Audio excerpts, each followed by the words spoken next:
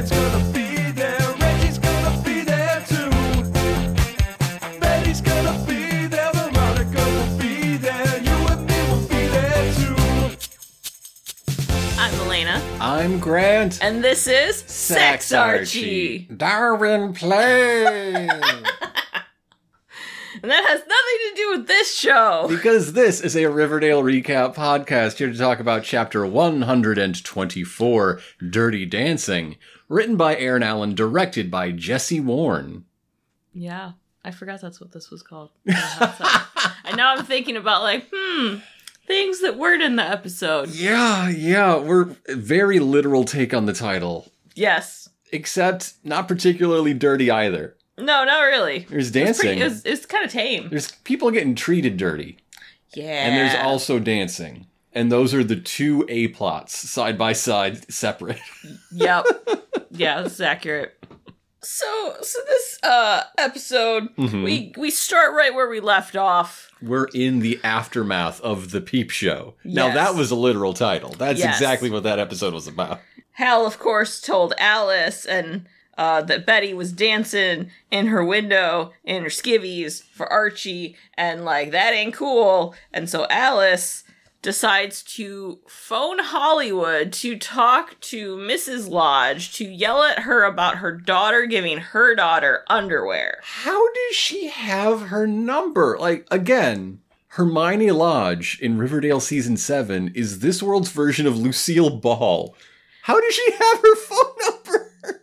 Isn't this back when, though, you could, call an operator and be like, I need to be connected to this person in this place, and they could still do that, even though, phone numbers existed? They could do that. Patch me through to Hermione Lodge, America's sweetheart. Yeah. Yeah, okay. I want to know why Betty gave up Veronica and didn't just say, oh, I got them myself. It's not mine, it's mine. I'm holding them for a friend. I don't know how these got here.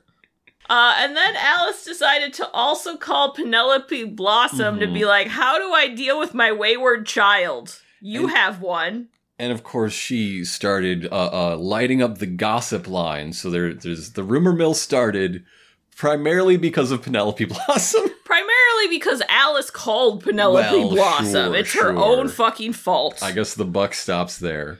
So Archie's chat with Frank is like, she's never gonna talk to me again. And Frank's like, well, your mother just needs some time.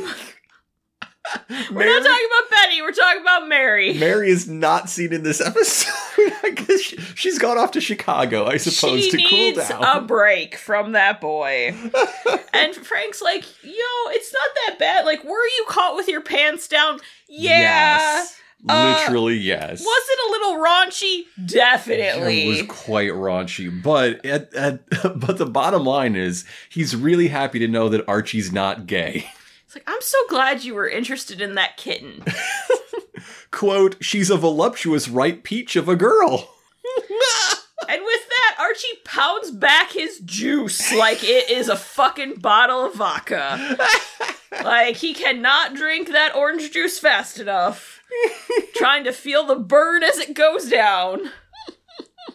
I mean, quite frankly, if my uncle was saying these things, I would also be trying to choke myself on juice.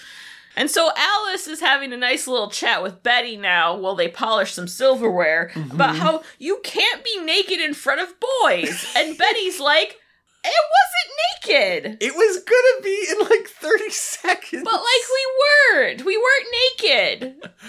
I love her other objection. We were in separate buildings. What did you think was gonna happen? Now that makes sense. You've got her there. Can't actually fuck. His dick's not that long, Mom. I think I didn't see it because we weren't naked. Please sit down. It's quite long and I'd like you to be comfortable. Please open your window and lay down on your bed. What I do is quite modern, but I believe you'll enjoy it. Alice's punishment for Betty is that starting today, she will be cutting a rug on Riverdale Grandstand and will be every day for the foreseeable future to, keep her out of trouble. Instead, I guess she also called Frank, because this is the Frank maneuver. We're eating up all of her free time. Oh, what do you do? make your kid have a job and, like, do a thing and another activity and another activity. Yeah. Last week's Frank maneuver, not this week's Frank maneuver. Yeah, I was very confused. I was like, what? Yeah. Gotcha. Betty is not down with this because only, like, geeks and squares are, like, a part of Grandstand. Excuse me, nerds and squares. Whatever. These are very, very important taxonomies. And as she is making her displeasure known, there is some very intense fork polishing. Oh my god. She's trying to burn a hole in those forks. She is also told that if she is caught saying hello again to that redheaded pervert, so help Alice. The word pervert has been used more times in this season than the rest of the show combined. Yes. Because apparently everyone's considered a pervert. They hired someone new who just loves the word pervert. Pervert, making perverse. People say it. Also porn and pornography. We love those words in this season. It's those big dirty plosives. The blip. Guess that's why she likes to polish. and Betty's twice been described as a peach. And a peach. It's the pea season. The season of peas, we call it. Yeah. So Veronica is at home, sunning herself with a sun lamp. Yeah. Just in her living room at night in a bikini. As Smithers comes in and gives her a telegraph from her parents. Yes. Essentially, she has been cut off her because of her underwear sharing behavior. Yes. She's no longer getting an allowance, and she has been arranged. Like, they got her a job. They got her a job at the movie theater, the Babylonium. And she is pissed because they're cutting off her allowance and they're making her get a job. And that is child abuse. Maybe they also called Frank. Everyone's following the Frank plan. Yeah, is that like the punishment of the time is just get your kid a job? Get your kid really, really busy. They won't be making trouble. Get those kids off the street. By making them stay out and work. Yeah. So they have to walk home. They will later be on the street at around 8:30, but they'll be tired. Don't worry about it. It's fine. So it'll be okay. I don't know. I feel like if these people are so concerned, they just want to, like, keep them, like, locked up. You have Smithers. He doesn't do much driving. No. You've got live-in chaperone. Smithers is too cool for that. Yeah, Smithers he's a big softie. Yeah. Kevin walks into his bedroom and finds his dad reading his muscle magazines and be like, hey, Kevin, what's with all these muscle magazines? You don't have these muscles. Where did you get this? From your new friend Clay? And you dubbed a lady who has twice been called a ripe peach of a girl. So, like, what's going on? I don't like it. I'm so sad. Like, this all makes me sad.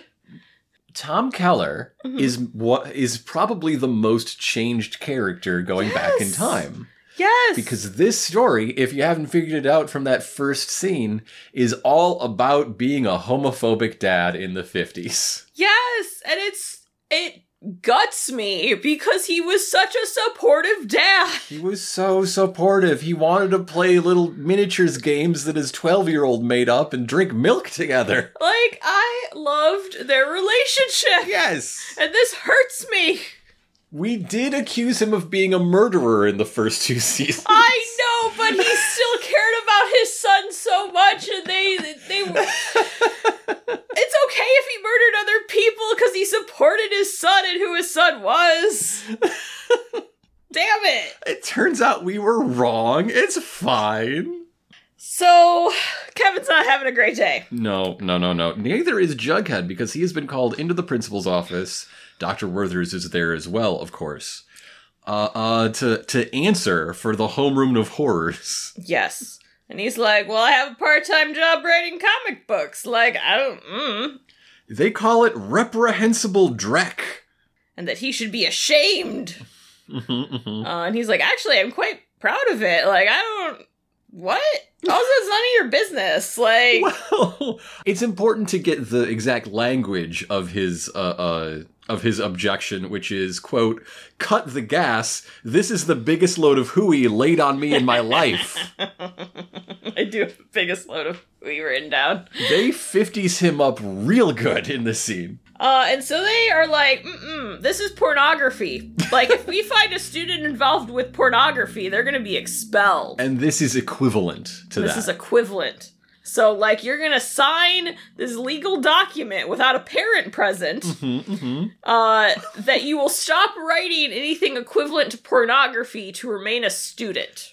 Yeah, his choice is to either sign the no horror, no crime comics pledge or be expelled, yes. Yeah. So, Betty arrives to class, and everyone stares at her silently. Yes, judging this hussy, and she sits down And Julian in shame. whistles. And then Archie comes in the room behind him, and Julian leads out all the boys in a cheer, and everyone whistles in a different way. Double fucking standards. We are faced with the gendered consequences of social acts. So over in the girls' locker room, Veronica's like, "Hey, Betty, how far did you actually go? Because I'm getting conflicting reports." The jury's still out on this one. And Betty's like, "We didn't even touch each other. Like, nothing happened. There was just a little strippy time." Which was Veronica's plan. Yes. Be, like... This was Veronica's plan. This was her idea. So really, she's just checking in as like, we're touching base on an old business. And so she fills her in on how she's being punished by how she's being made to go on Riverdale Grandstand and how that sucks. And then Cheryl's like, it's an honor. It's actually the best thing ever because Cheryl, of course, is the dance captain. And the reason she's the dance captain is because the channel's only sponsor is the Blossom family and their maple syrup. Yes. And so she wanted to make sure that Betty got a copy of the rules. Which includes, like, no chewing gum. No chewing gum. There's a dress code. And no groin-to-groin contact. I like that they spell it out, honestly. No groin-to-groin. No daggering on Riverdale Grandstand. Oh my. I was just expecting to be like, and leave room for the Holy Spirit or something. But, like, or like, you know what it should have been? It should have been like, leave the width of Blossom maple syrup between you. The economy size. The economy size. Available now. So it is now basketball time. The basketball team is warming up. They're practicing. They're doing their drills. And the Kellers arrive, both of them. Sheriff Keller has talked with Frank to get Kevin on the basketball team. They have a conversation in silence because this is basically Archie's point of view. He's watching the two father figures talk, and he's like, what the hell are they talking about? Archie can't read lips. He can't even read a book. And Julian, of course, makes a derogatory comment. Julian, this entire season has just been our stand-in for Reggie Mantle. Reggie Mantle in, like, the early seasons. Right. Again, season 1 vibes. Yes. Yeah. Because Reggie became better. But very much, yeah, season 1 Reggie. Like, he's filling that role, and when we 50s-ify that role, it's even more homophobic than before. Yes. Veronica shows up for her job at the Babylonium, where she meets her boss, Mr. Lemley. And this is a gorgeous old-fashioned theater. Oh my god, it's so fucking beautiful. I love it. It used to be called the Bijou in earlier seasons. I believe they're filming in the same location, but it's great. I love the marquee out front. It's fantastic.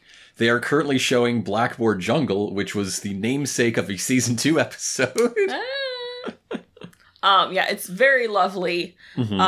She goes off about how she's, actually very happy to be there because, like, she loves the movies. She loves the movies. All about the movies. The movies are her cinema. Her happy place since she saw Babes in Arms. It's just like her love. She's very happy to be there. And so she's like, oh, well, what am I going to be doing? Like, am I like a ticket taker or I'm working concessions? And he's like, oh, like everything, because the only employees are you, me, and Clay. And Clay's busy running the projector. So there's a lot to go around. Yeah. Clay does have a wonderful uniform, though. And Veronica gets a matching one in a later scene. I love these uniforms. They're gorgeous. They are so good. They're so good. So, it is now time for Riverdale Grandstand. And it is time for the bop. Betty has no enthusiasm. She will not bop. She has a poodle skirt, though. She does. And so she's just kind of there, like, swaying, I would say, like, less than half-heartedly, like, quarter-heartedly. And she's trying to do the absolute bare minimum. And Cheryl comes dancing up to her. She has enthusiasm for the both of them. She's like, Betty, why aren't you dancing? I love it. I love it. Love the, like, I am smiling in case the TV camera comes this way. But, like, because, yeah, we all have to be dancing, and dancing well, and dancing happily, because what if the camera comes this way? It's bad for ratings. And so, against Betty's objection that she simply has no one to dance with, she's just like, Dilton's here to dance. Dilton hasn't had a partner since Ethel was sent away, so, like, go dance with him. Also, go rescue Ethel, please! Can someone worry about Ethel? That's the first of 2 subplots I'm really curious about that just get vaguely mentioned.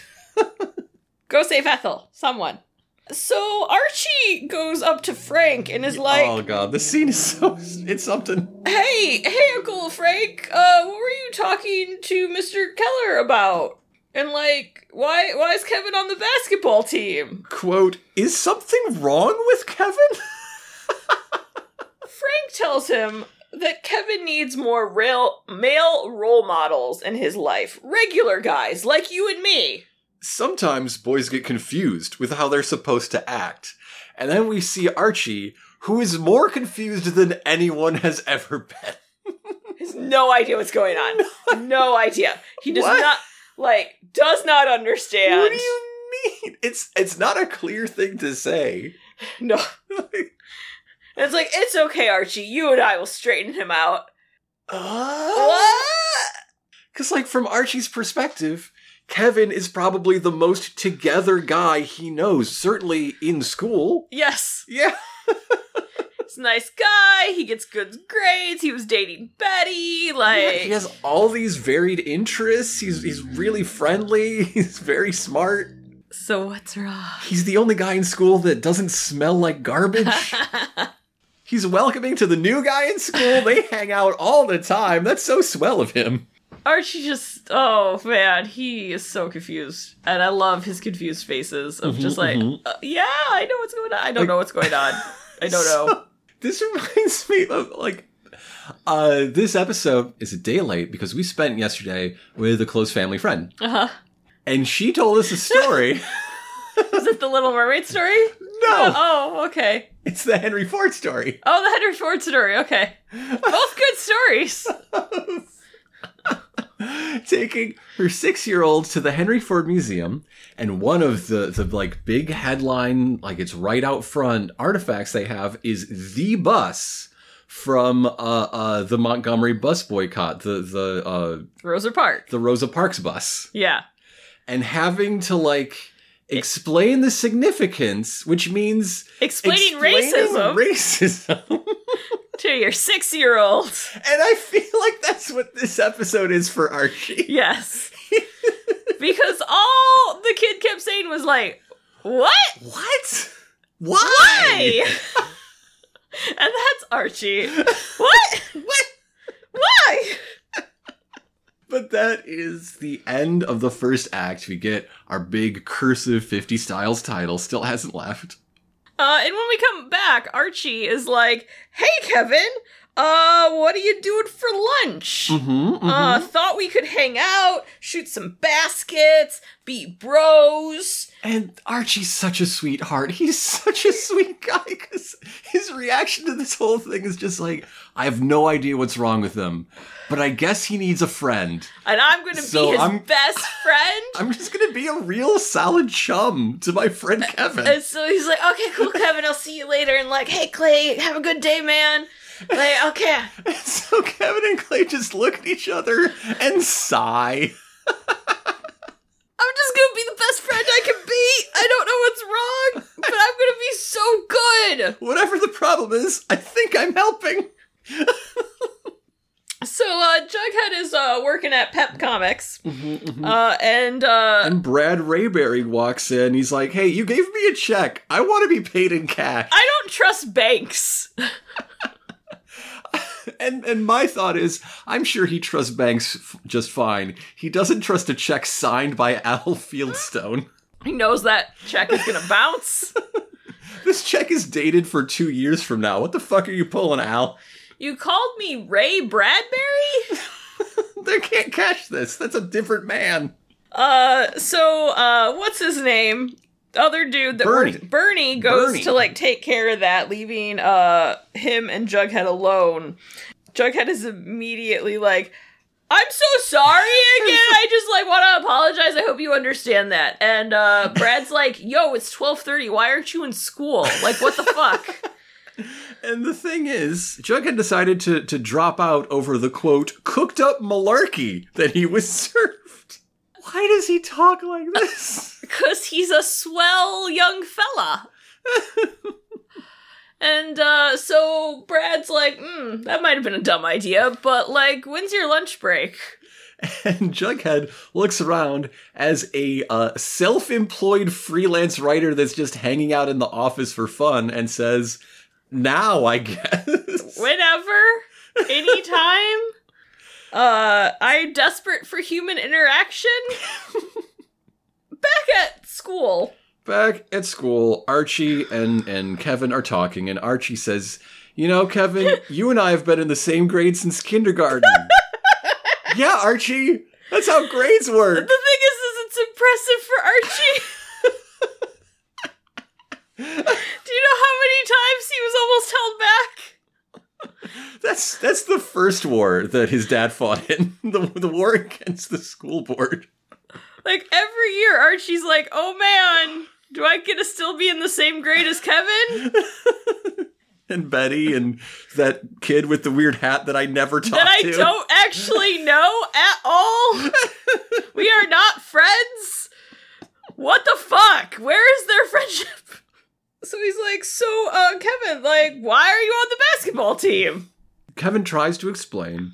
He tries to come out and say, in the clearest code that he can, it's because I'm gay, which makes me not a real man, and so my dad needs me to man up, and playing organized team sports is part of that. He can't say that. So he has to talk about how, like, his dad wants him to be normal and wants him to like things like sports and to do things like, you know, you did with Betty. But and not like things like drama or poetry, movie stars. And Archie's like, I like all those things too. And he says, yeah, Archie, I know, but it's different. And Archie is still more confused than anyone has ever been. He has no clue what the fuck is going on at all. And so Kevin closes this conversation by standing up, grabbing a basketball off the rack, and doing like a ballet leap into a layup that he whiffs so fucking hard, it's embarrassing. They really need to go back to that sex book. There's no how-to basketball chapter in the sex book. But like, that's not going to help his form. Archie, read this chapter. Okay? Well, they burned it. It's little tiny ashes in the wind. There's more copies out there somewhere.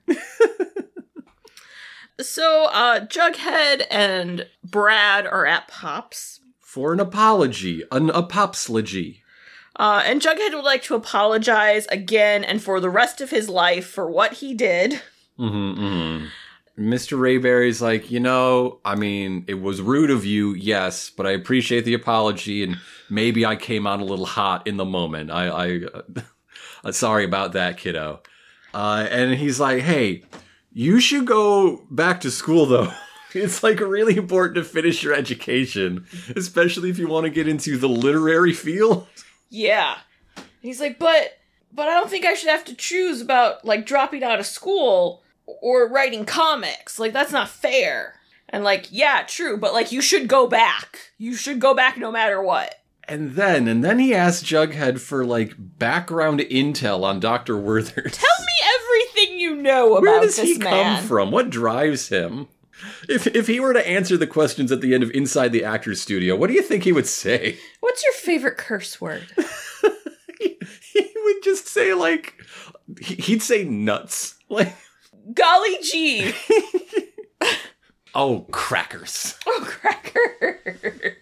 Oh, that one's a little harsh. Little spicy. A little spicy. I think we gotta bleep that one. Yeah. Oh, white bread. So in the locker room, Julian is just a dick. There's a ceremony, essentially. He's like welcoming this extra who's never spoken on the team into the ranks of manhood. Because he got some. He did the deed. With yet another extra we've never heard of before, but yes. And he's like, you know what this means, fellas? Like, so many of us have had sex, we should rename ourselves the Horn Dogs. I mean, yeah, you probably should, but not because you've had sex, but because you won't stop thinking about it. You won't stop talking about it. Oh my god, like, get a hobby. Why aren't Pokemon cards around yet? We should call ourselves the Houndooms. We should call ourselves the Snubbles. Snubble. So then he decides to start picking on Kevin about Kevin being a virgin. And Archie's like, well, what about you, Julian? Like, we don't know if you're a virgin or not. Bet you probably are. Bet you talk a big game, but you haven't done shit. And Julian's like, I lost it to Twyla Twist at 16 when my dad took me there to see this hooker. A totally normal thing to do. I mean, Clifford Blossom, I buy it. I do. But what the fuck? That doesn't mean I have to like it. Here's the thing. He's like, ha ha ha, I had sex with a woman my dad paid. Yeah. But mentions nothing about anyone else he's had sex with. Which I think means Twyla Twist is the only person he has had sex with. Also, Twyla Twist. Twyla Twist is back. Is Dodger? Not that we know. Is Julian a dad to Dodger? The big question I have from this scene, though, is why is Fangs Fogarty on the basketball team? It doesn't seem his speed, his style. Also, he should be busy laying down tracks to become a multi-platinum recording artist. Oh, which Julian does, like, try to rip into him, like, oh, well, like, Fogarty, we know about you, implying that they know about Midge. And there's the second running subplot mentioned obliquely that I wish we were having some real follow-up on. Yeah, especially considering this is the Dirty Dancing episode, where it would have made a lot of sense. You can't name the episode that and not make me expect. Come on. And all we get is a dirty look from Fangs, who's like, I'm gonna punch your guts out. Like, shut up. Julian's going into Kevin, and Archie's trying to, like, block it. Yeah. But Kevin, like, it gets to him, and he stands up and like, all right, yeah, I'll go. I'll do it. Sure. Whatever. I'll prove I'm a real man. I'll go see Twyla Twist. And the last thing he says is, let me know what to wear. Kevin, you're not helping. Did he say, what? Let me know what to wear? He does. He says, let me know what to wear. I thought he just said, let me know where to go or something. I've shown up in my fine Sunday best for the town floozy. Typically, you don't wear anything once you're there. Well, that's going to make the car ride a little uncomfortable. So, Veronica and Clay are in their snappy outfits. Oh my god, cleaning the movie theater. Good. They're so good. It's very good. And yeah, they're cleaning out from the show, or cleaning to prepare for a show. They're cleaning to prepare for a show. And because, I guess they leave the previous night's popcorn Gross? Fucking gross? So while they're cleaning, they're having a little chat. Find out that Clay wants to study, like, directing and films and everything. They both have a passion for the medium, Clay as a prospective filmmaker. And, like, film schools were a thing in 1955. They were sort of in their first generation. The people going there now would eventually lead to the first wave of new Hollywood. So they talk about their dreams and the things they want. But then Veronica would rather be a film executive than actually involved in production. Of course. Yes. So Mr. Lemley, the owner. The owner comes in. Veronica's like, "Hey, when does the rush begin?" And he's like, "Slow night. This is it. This is it. Zero people is our rush. No one wants to see a movie. No, Blackboard Jungle not bringing the folks in." And he's like, "Yeah, TV, people like that. It's..." Also, that Starlight Drive-In just opened. The drive-in! The drive-in is real. The drive-in! And so Veronica's like, TV. What if we filmed ourselves an advertisement and bought ad space on that TV? Perhaps during Riverdale Bandstand. Then all the teens are sure to see it. The only people who have talked about this show are Betty, who thinks it's garbage that everyone hates and is only for losers. Yeah. And Cheryl, who thinks it's actually very cool because it means she gets to be on TV. What I've also learned, though, is, like, all the teens are either on it or busy doing other things when it airs. Veronica's incredible business acumen is really letting her down. This is not what the teens watch. It's either what the teens avoid or are in. Yes. So, we go over to Bandstand, where we are in the middle of a commercial. And I'm just going to put the entire audio right here. Dancing up a storm sure is hard work. That's why I like to fortify myself throughout the day with hearty helpings of Blossom maple syrup. Try it on your pancakes, waffles, biscuits, and even your favorite ice cream. 9 out of 10 Americans agree there is nothing quite like the extra sweet flavor of Blossom maple syrup. And remember, kids, it's not just for breakfast anymore. Now in economy-sized tins. And cut! 'Cause it's amazing!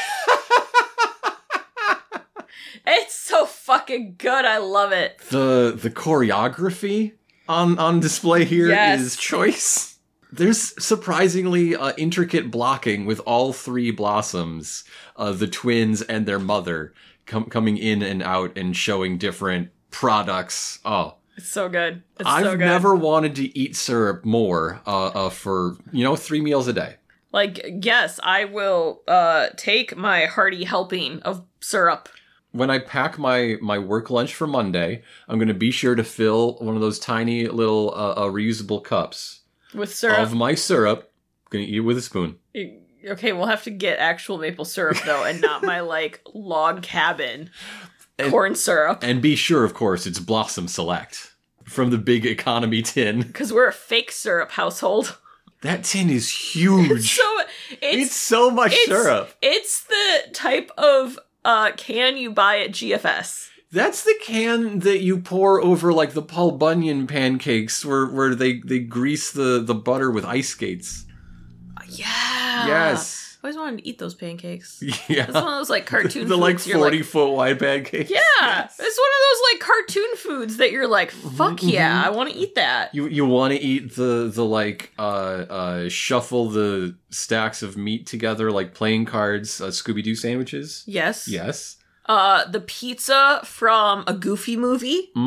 So incredibly stretchy. Yes. Yes. Yes. This is a weird one, but the, paper see-through bread from that Mickey Mouse cartoon where they're starving. Everyone wants the depressing bean sandwich. I want the depressing bean sandwich. I want to have see-through bread. It looks amazing.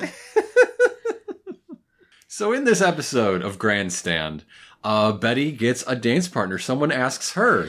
His name is Troy. I would like to point out that Bandstand makes me think of Hairspray, which makes me think of Zac Efron. Whose character was named? I don't remember what his character in that was named, but in High School Musical, he was Troy. I wouldn't doubt it. Honestly, I would not doubt that for a second. What The writer went that way. Link. He was Link in that, but Troy in High School Musical. Mm-hmm. So like, and like he's a nice looking man, like little, like get what they're going for. This Troy, Riverdale Troy. Yes. Like you can see it in the jawline and stuff. Like, there's some resemblance. I wonder if we were channeling that there. So Betty is rescued from Dancing with the Dweebos. And Dilton looks very sad in the audience. Right? Yeah. He gets no lines. He just gets to be a little happy and then very sad. And very sad. Apparently Jenny is out with the mumps, so Troy is in need of a partner. And they get chatty. They talk, and then they get chatty about, hey, you want to give me a private show sometime? I heard that you like it when guys watch. And then his hands start to go south. And she slaps the shit out of him. And we go right to Veronica and Clay watching TV in Veronica's house. They're friends. Because they're friends. No one showed up for the movie, so they gotta go home early. She makes really fast connections in this season. Yeah. Yeah. They're best work buddies hanging out at the Pembroke and applauding Betty from the living room. But yeah, like no one showed up for the movie, so they were able to go home. It was after start time. But Alice like shoves Betty out of the way and cuts like cut to commercial. Yeah. Because apparently you can't slap someone on TV even if they're an asshole. And that cut to commercial is a cut to commercial. Get it? And when we come back, Alice is reprimanding Betty, and Betty's like, hey, it's not my fault. Alice is like, no, it is, because you created a reputation. And so the way this shakes out is that now Betty is still forced to dance every day. But no one is allowed to dance with her. So if that means she has to sit in the fucking corner, she sits in the corner. Alice is very rational. Because this makes so much sense. Let's just have your pissed off teenager hanging about. That's gonna go great. You're gonna love it. You're gonna love that outcome. Jughead rushes to the apartment of Brad, who opens the door, and he immediately rushes in, and then he's like, oh wait, can I come in? It's very cute. And he's like, hey, I don't want to give up writing. Like, I don't want to do this. Like, I can't go back to school. Brad talks about how, like, I know people who are blacklisted in Hollywood. And still would be. Like, we're in the height of the blacklist still in 1955. Yes. And he's like, you know what they did? They used different names, and so should you. It's true. It's true. So yeah, the idea is for Jughead to take a pen name to write his passion.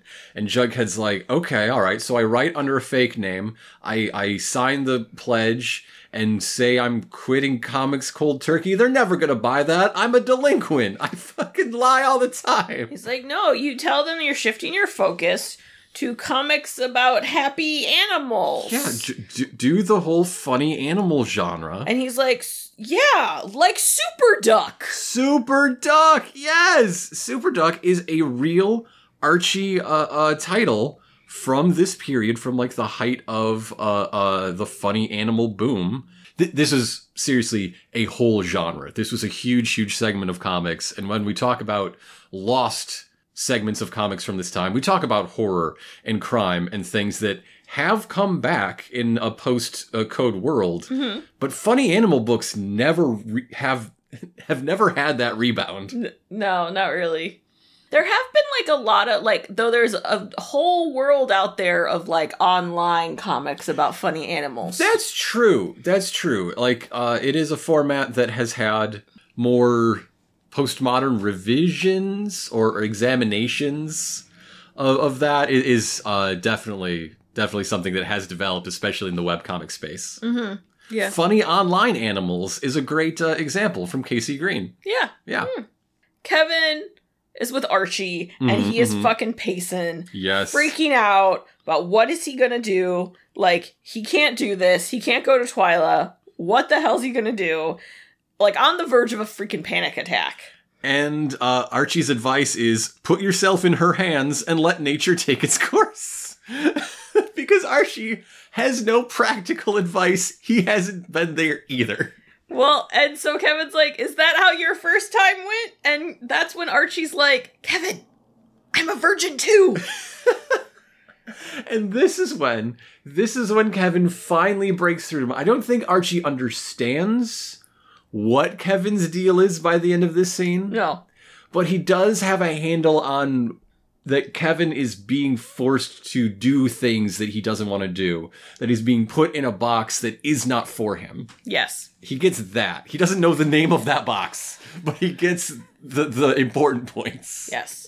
And Kevin is just pissed because he's like, of course you are, and no one's making you do this but me. It's always I have to go prove myself. I have to do something. I have to be someone else. Quote, why do I have to prove something and you don't? It's so good. That's so good. That's the crux of it. And that's what gets through to Archie. And like Casey Cott does a really great job in this scene. Mm-hmm.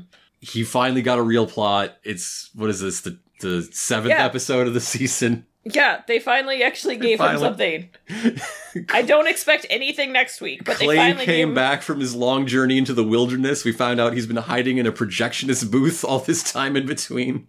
Another part of the scene I really enjoy is that, like, Kevin tries to make sense of it for Archie, like, it's 'cause you're normal. And Archie's like, but you're normal. No, I'm not. Like, oh my God. Archie's not having that. His best friend Kevin is normal. You're People should treat him that way. You're a guy. Yeah. You're great. Like, I don't understand. Like, oh my God. And the principal's office, Jughead has signed the letter and has handed over, and he is accompanied by Brad. Brad Rayberry is there officially as his, like, career mentor, but is acting like his lawyer. Yes. He's reading over the contract. He threatens to sue. You know, they're all like, we're so glad you've come to your senses. And Brad's like, oh, hold up now. Here, there's some conditions. We are agreeing to stop writing horror comics, but he is still going to be writing. He's going to be writing stuff like Super Duck. They produce an example issue of Super Duck written by whoever writes Super Duck in this universe. Yes. And Brad goes on that this is all unconstitutional. And if, like, it continues, they're going to escalate it. And the principal's like, what, to the PTA? Like, no, you motherfucker, to the Supreme Court. The Supreme Court of the United States of America, jackass. I really do appreciate that, like, they're going with Super Ducks. They're going with a real piece of Archie history. Yeah. As much as I am surprised that they didn't find, like, an EC Comics funny animal book. Yeah. That they can make an obvious parody of. Yeah. Because Pep is just EC in every other way except they have one Archie title.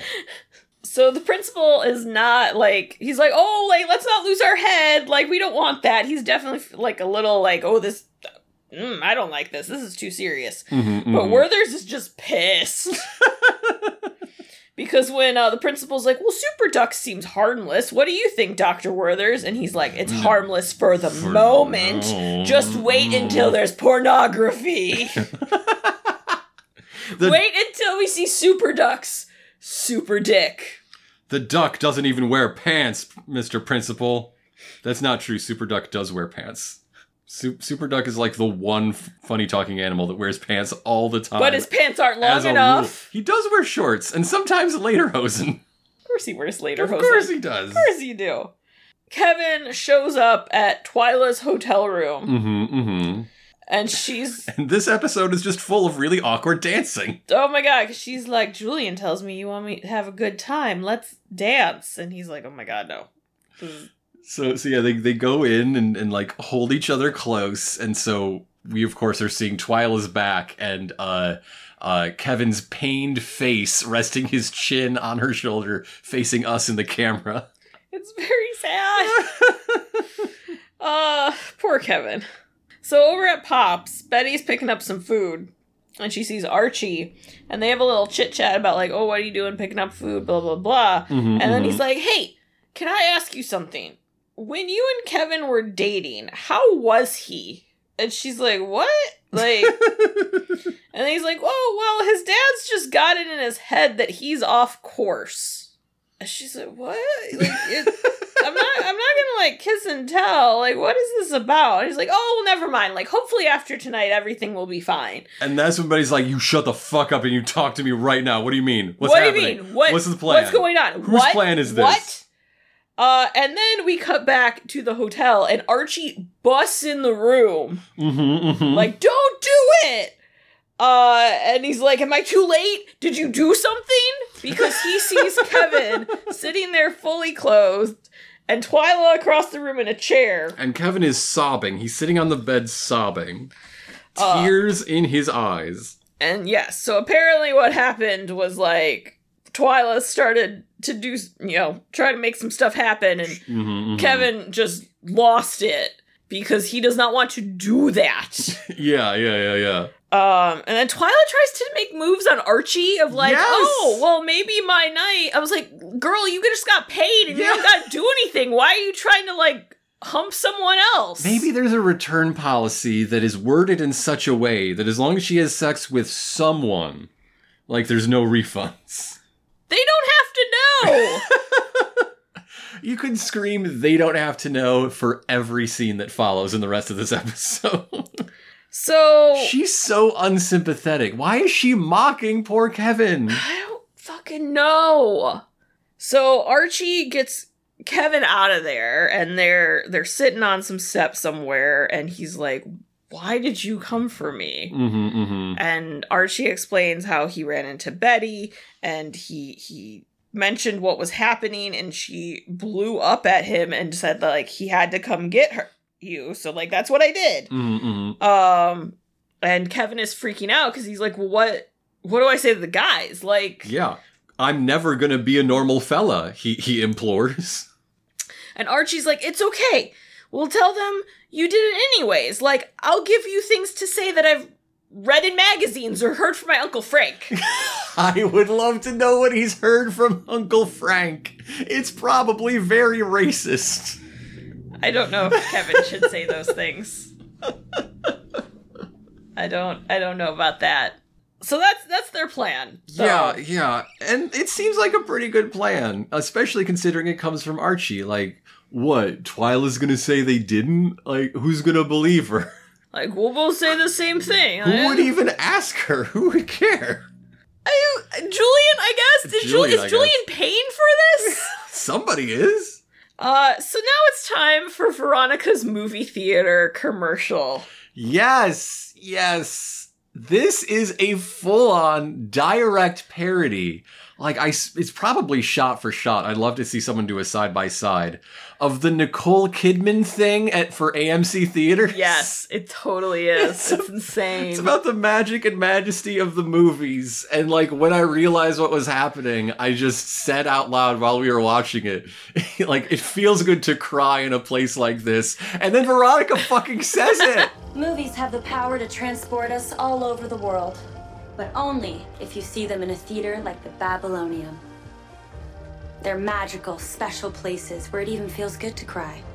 It's a scientific fact. Movies are better in movie theaters. Come to the Babylonium. She says it! She did! And it ends with the whole thing, like the whole same thing of, oh, we're gonna fall in love with the movies again for the first time in this place. We're gonna feel things. Like, I was like, oh my god. It's just the Nicole Kidman thing. It's so good. They're screening it in the movie theater for the three of them. Right. Because who else is gonna come? And she's like, so what do you think, boss? Isn't it great? Should we buy some, like, slots? And what he says is, you know what? Great job, kids. Anyway, I already sold the theater. You could have fucking mentioned it, dude. You could have... They spent so much time on this. She's like, who'd you sell it to?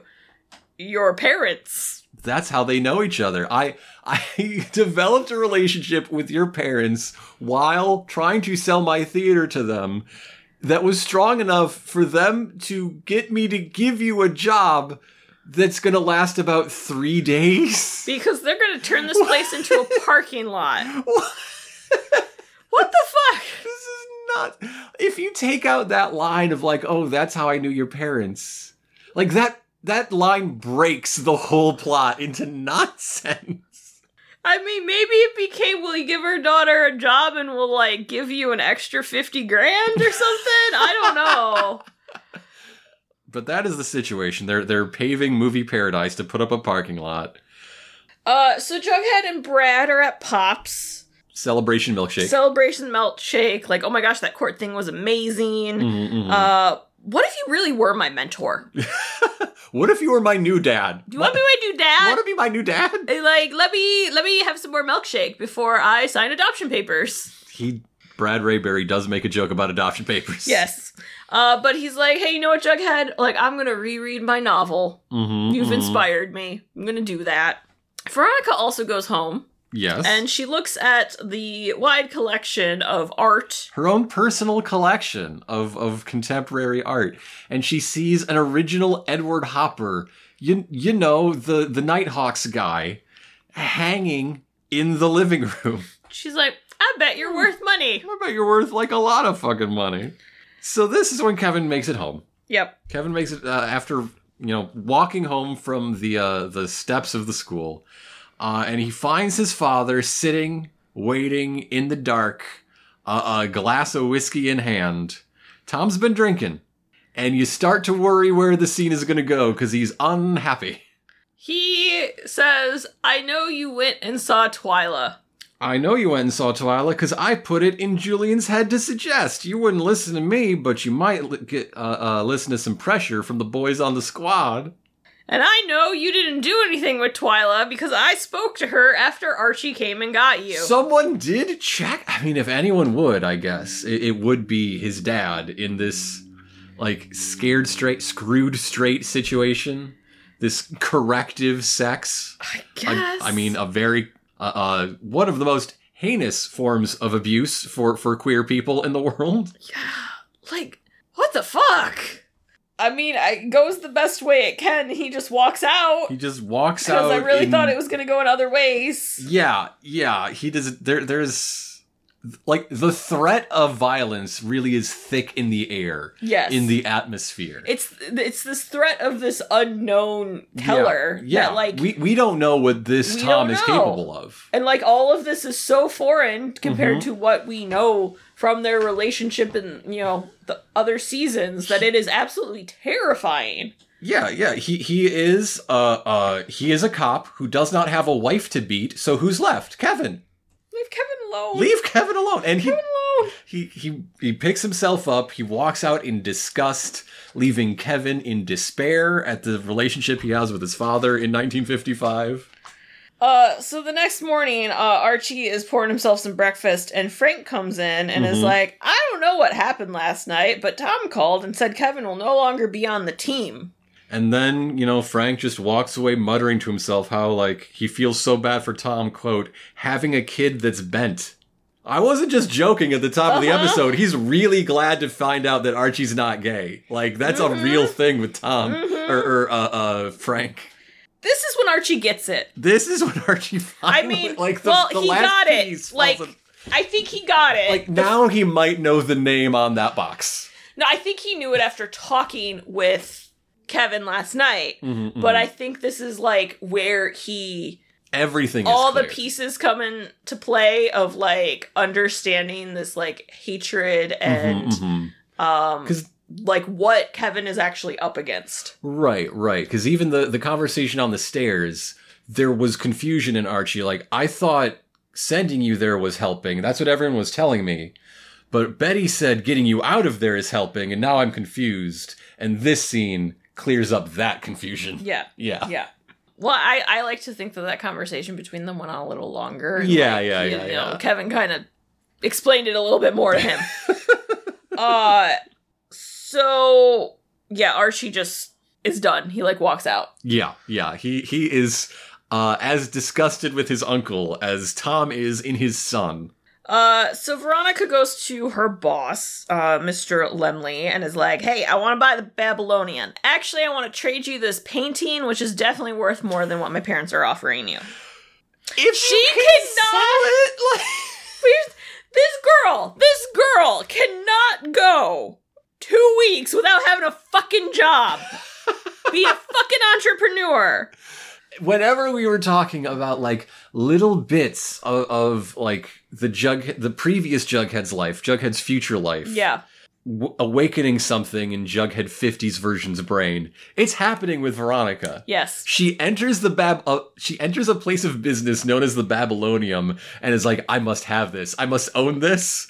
And I must use a small business to be a wedge between myself and my father. Ta-da! Instantly. We said too many nice things about Veronica last week. She had to go back to the old me. Yeah. So, Archie's talking with Betty, and he is just letting it out that he feels like he messed up. He this was not what should have happened. He let down Kevin, and she's like, no, you tried to protect him. But they are interrupted by Cheryl, who comes in and wants to invite everyone to dance on Grandstand today. Because it's the special 50th episode. And the family wants new faces. Do you know what this means? This landmark of the town's culture is 10 weeks old. Yes. Come on! 200th episode. 200th episode. Just do it. And Archie and Betty just can't believe this. This is like the last straw. All the adults are trying to control them, trying to tell them what they need to do, where they have to show up, like what they can do, what they can say, and it's just they're fed up with these adults. Parents just don't understand. If only someone made a song about this. And Betty gets an idea. She gets an idea while looking down at the special 50th episode flyer of a young lady spinning in her dancing clothes. So it is that afternoon at the grandstand, and Archie and everyone else is dancing, and Archie still cannot dance. But he's having a great time. And He's real enthusiastic He's about such it. a fucking dweeb. He's dancing with he'll dance with Cheryl, he'll dance with anybody.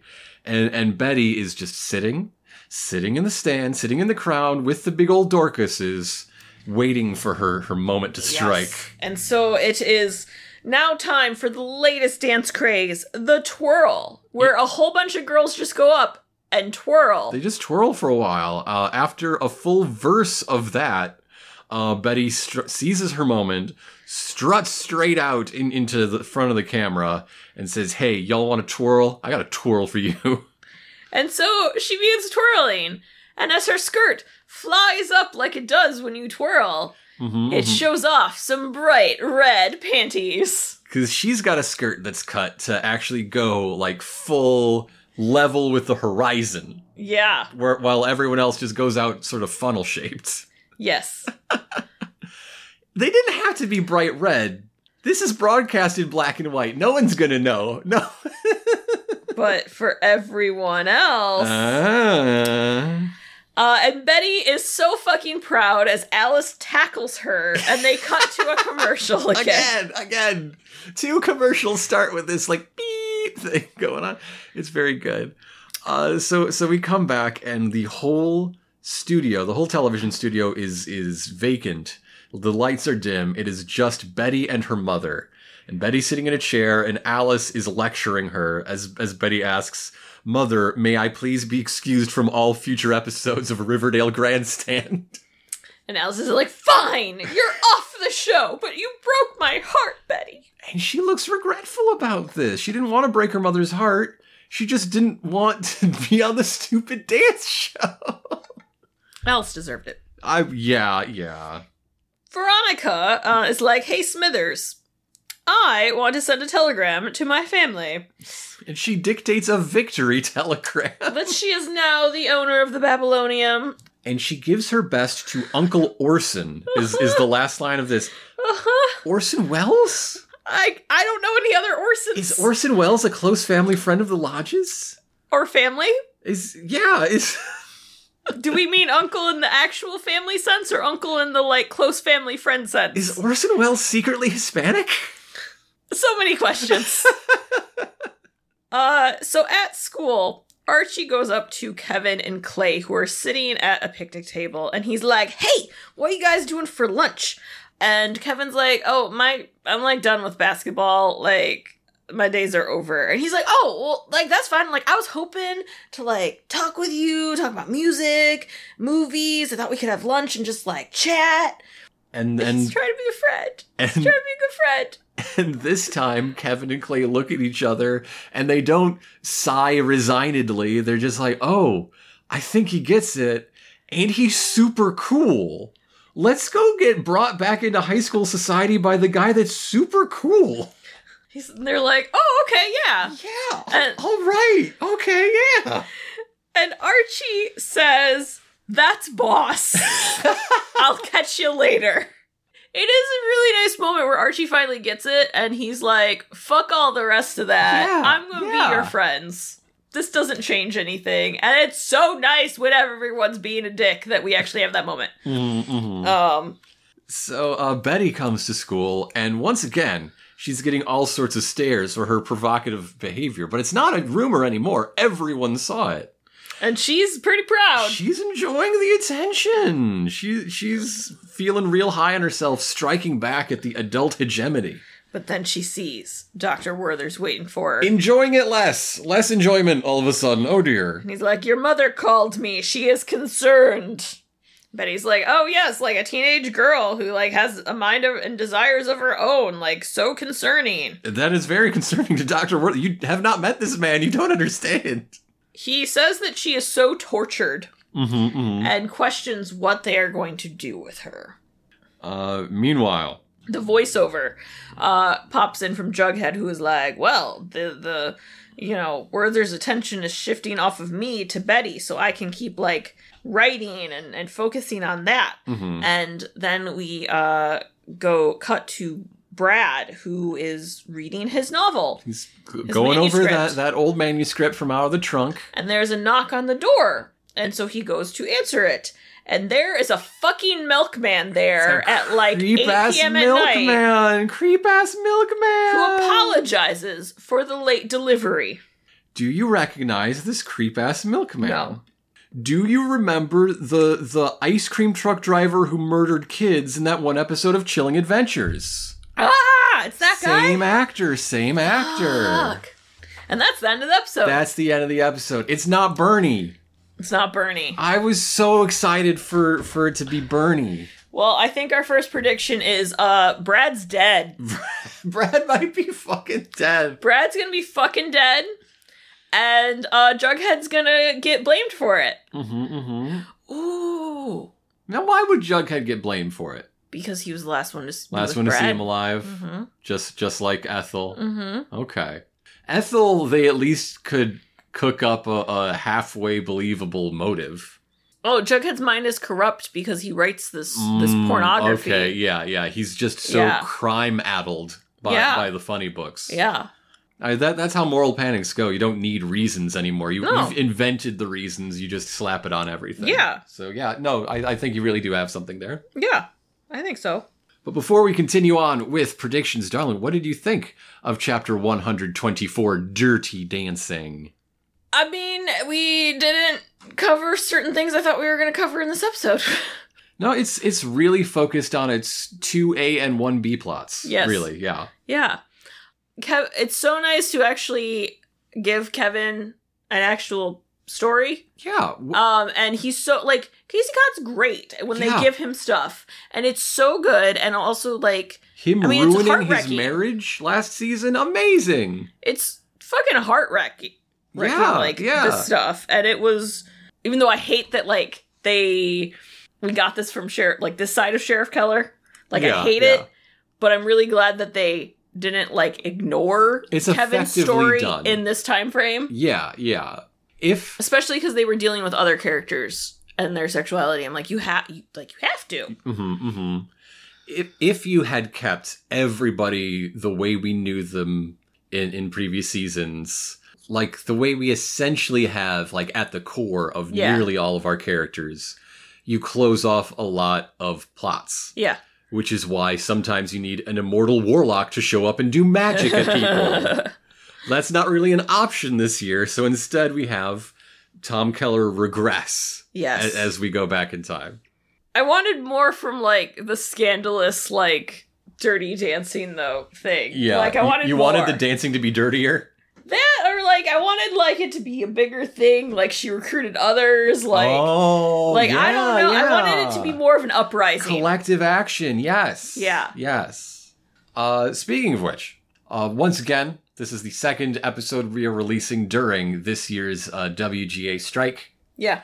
As far as I can tell, Riverdale is still filming through the strike. The writers have stopped writing, but the line is that the scripts have all been delivered and they are just filming them without writers on set. This fucking blows. I hate this shit and it sucks. Yeah. It sucks for a lot of reasons. For one, writers do very important jobs on sets. Yes. And without those jobs being done, either the episodes are going to get real sloppy once we catch up. We run through the pre-strike backlog, which is looming. It's probably like in 2 weeks' time, we're going to get into strike-produced things. 2-3 weeks, maybe, yeah. And on the other hand, it means someone else is doing that job, which means there's fucking scabs about.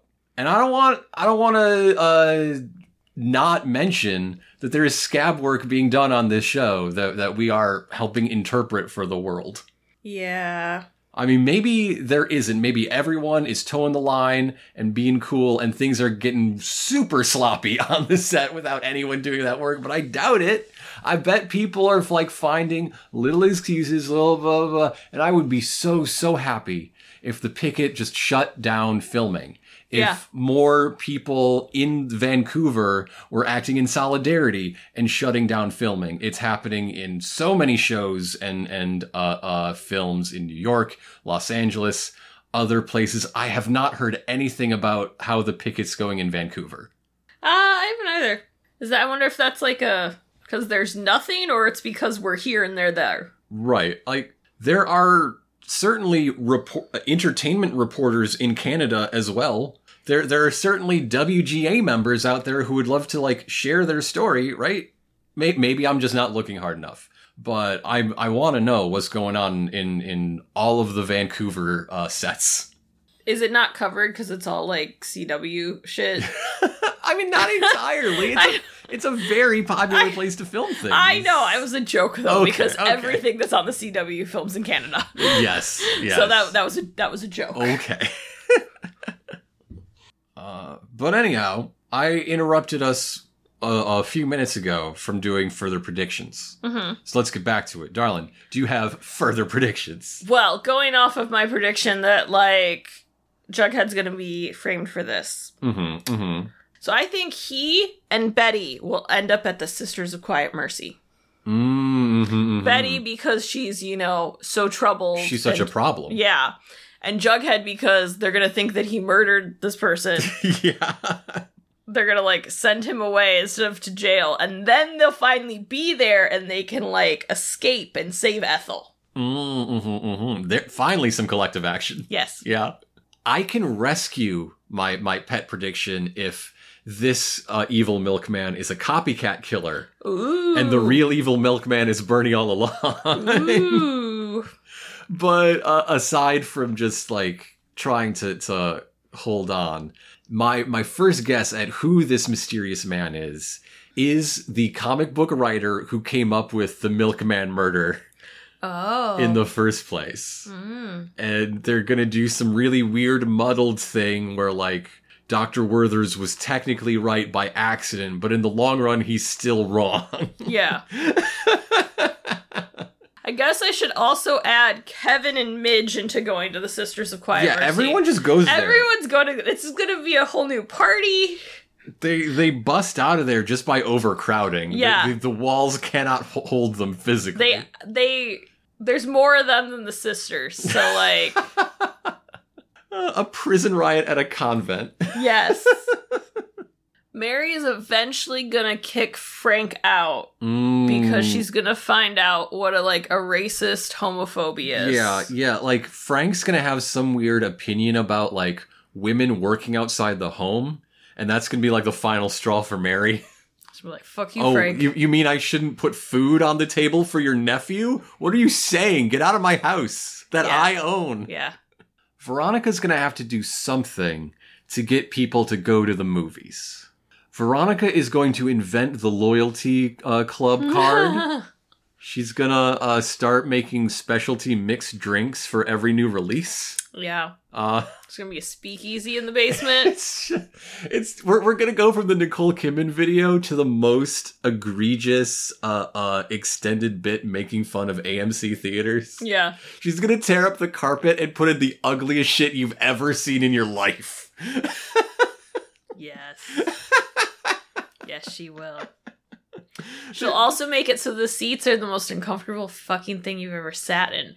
But then she'll have like 4 seats that you can upgrade to if you want to actually like be comfortable. Now, this one's going to be weird because there's no like computers, obviously, in 1955. But if you send a telegram ahead of time, there will be like a drink and a pretzel waiting for you when you get there.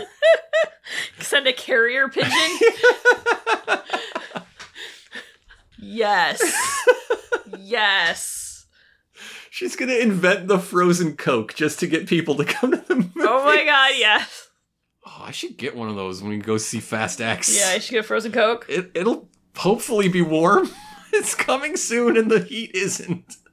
Okay, but then like she gets it like going, and then there's gonna be an issue with drugs in the movie. There's gonna be drugs in the theater. Theater like, drugs instead of like Sour Patch Kids. That's gonna be the drugs. So like, what are they gonna be called? Like Tart Place Children. Tart Place Children. Freaky Babies. It's just called Freaky Babies. Acidic Ground Kiddos. Acidic Garden. Acidic Garden Babes. Acidic Garden Babes. I saw the Acidic Garden Babes play at Subterranean, and like they are gonna blow up next year. I promise you. And you get so fucking high off them. Oh my god. All right, it is time to talk about next week's episode then. Next week, we're coming back with chapter 125, Hoop Dreams, named after the classic early 90s documentary about 2 teenagers in Chicago who dream of getting into the NBA, and neither does. But boy, is there a big story on the way to getting there, to almost getting there. I mean, it ends with them getting recruited to college ball, so like they had to stop filming sometime. Yeah. So what we know is there is basketball. Yes. There is someone who is hunky and good at basketball, and you know who that person is? It's Reggie. Reggie returns next week. This is another trailer where it's really just a short, quick scene. Yeah. Essentially. Yeah. And the payoff of the scene is Reggie returns to the cast. Fuck yeah. I guess that means you. Julian's dead. We don't need 2 of them. I want them to like have a fight. I want Reggie to just punch Julian in the face. But like, I mean, Julian is kind of season 1 Reggie, but also a rich snob. Yes. So there is this, like, replacing stupid with rich snob is how you get Julian. Yeah. And I wonder if we'll have the same sort of 2 Reggies tension we had in that one episode. That was the best thing ever. I loved it. It was really fun. That was good. But next week's episode is the return of director Sierra Shooter Glaudet. Oh. She did the big action climax to season 6, if you'll recall. Oh. When they struck a deal with the devil to send our villains straight to hell. Do not pass go. Do not collect $200. So, thank you all for joining us yet again. This is a pretty big weekend, but I've been a busy bee working on relaunching a brand new 6 Feet Under campaign. ooh. We are going to be making a Star Wars. We're going to be making a Star Wars miniseries using a game called Galactic 2nd Edition and an expansion called the Scum and Villainy expansion. You can find those bundled with several other expansions for Galactic on itch for the rest of May. So I wanted to mention that while I still can. And just go check out 6 Feet Under on whatever podcatcher you're using to listen to this. You'll find it. And I'm sure soon you'll have a trailer, and after that, an episode 0 where we make up what Star Wars means to us and make our characters. And boy, am I excited to make more of that and get it out into the world. Yeah. It's called Renegade Scum. That's the name we came up for the campaign. Ooh. Yeah. Well, you should definitely check that out. Mm-hmm. Yeah. You should also check us out. We are on Twitter at Sex_Archie. You can also leave us a rating and review wherever you listen to us. And you can tell your friends. I eat stars for breakfast, and it's the most important meal of the day. Yeah. I read reviews for dessert. Oh my. And I deserve a treat, don't you think? So with that, I'm Elena. I'm Grant, and from us here at Sex Archie, biggest load of hooey. Hooey, Dewey, and Louie. They're different to Superman.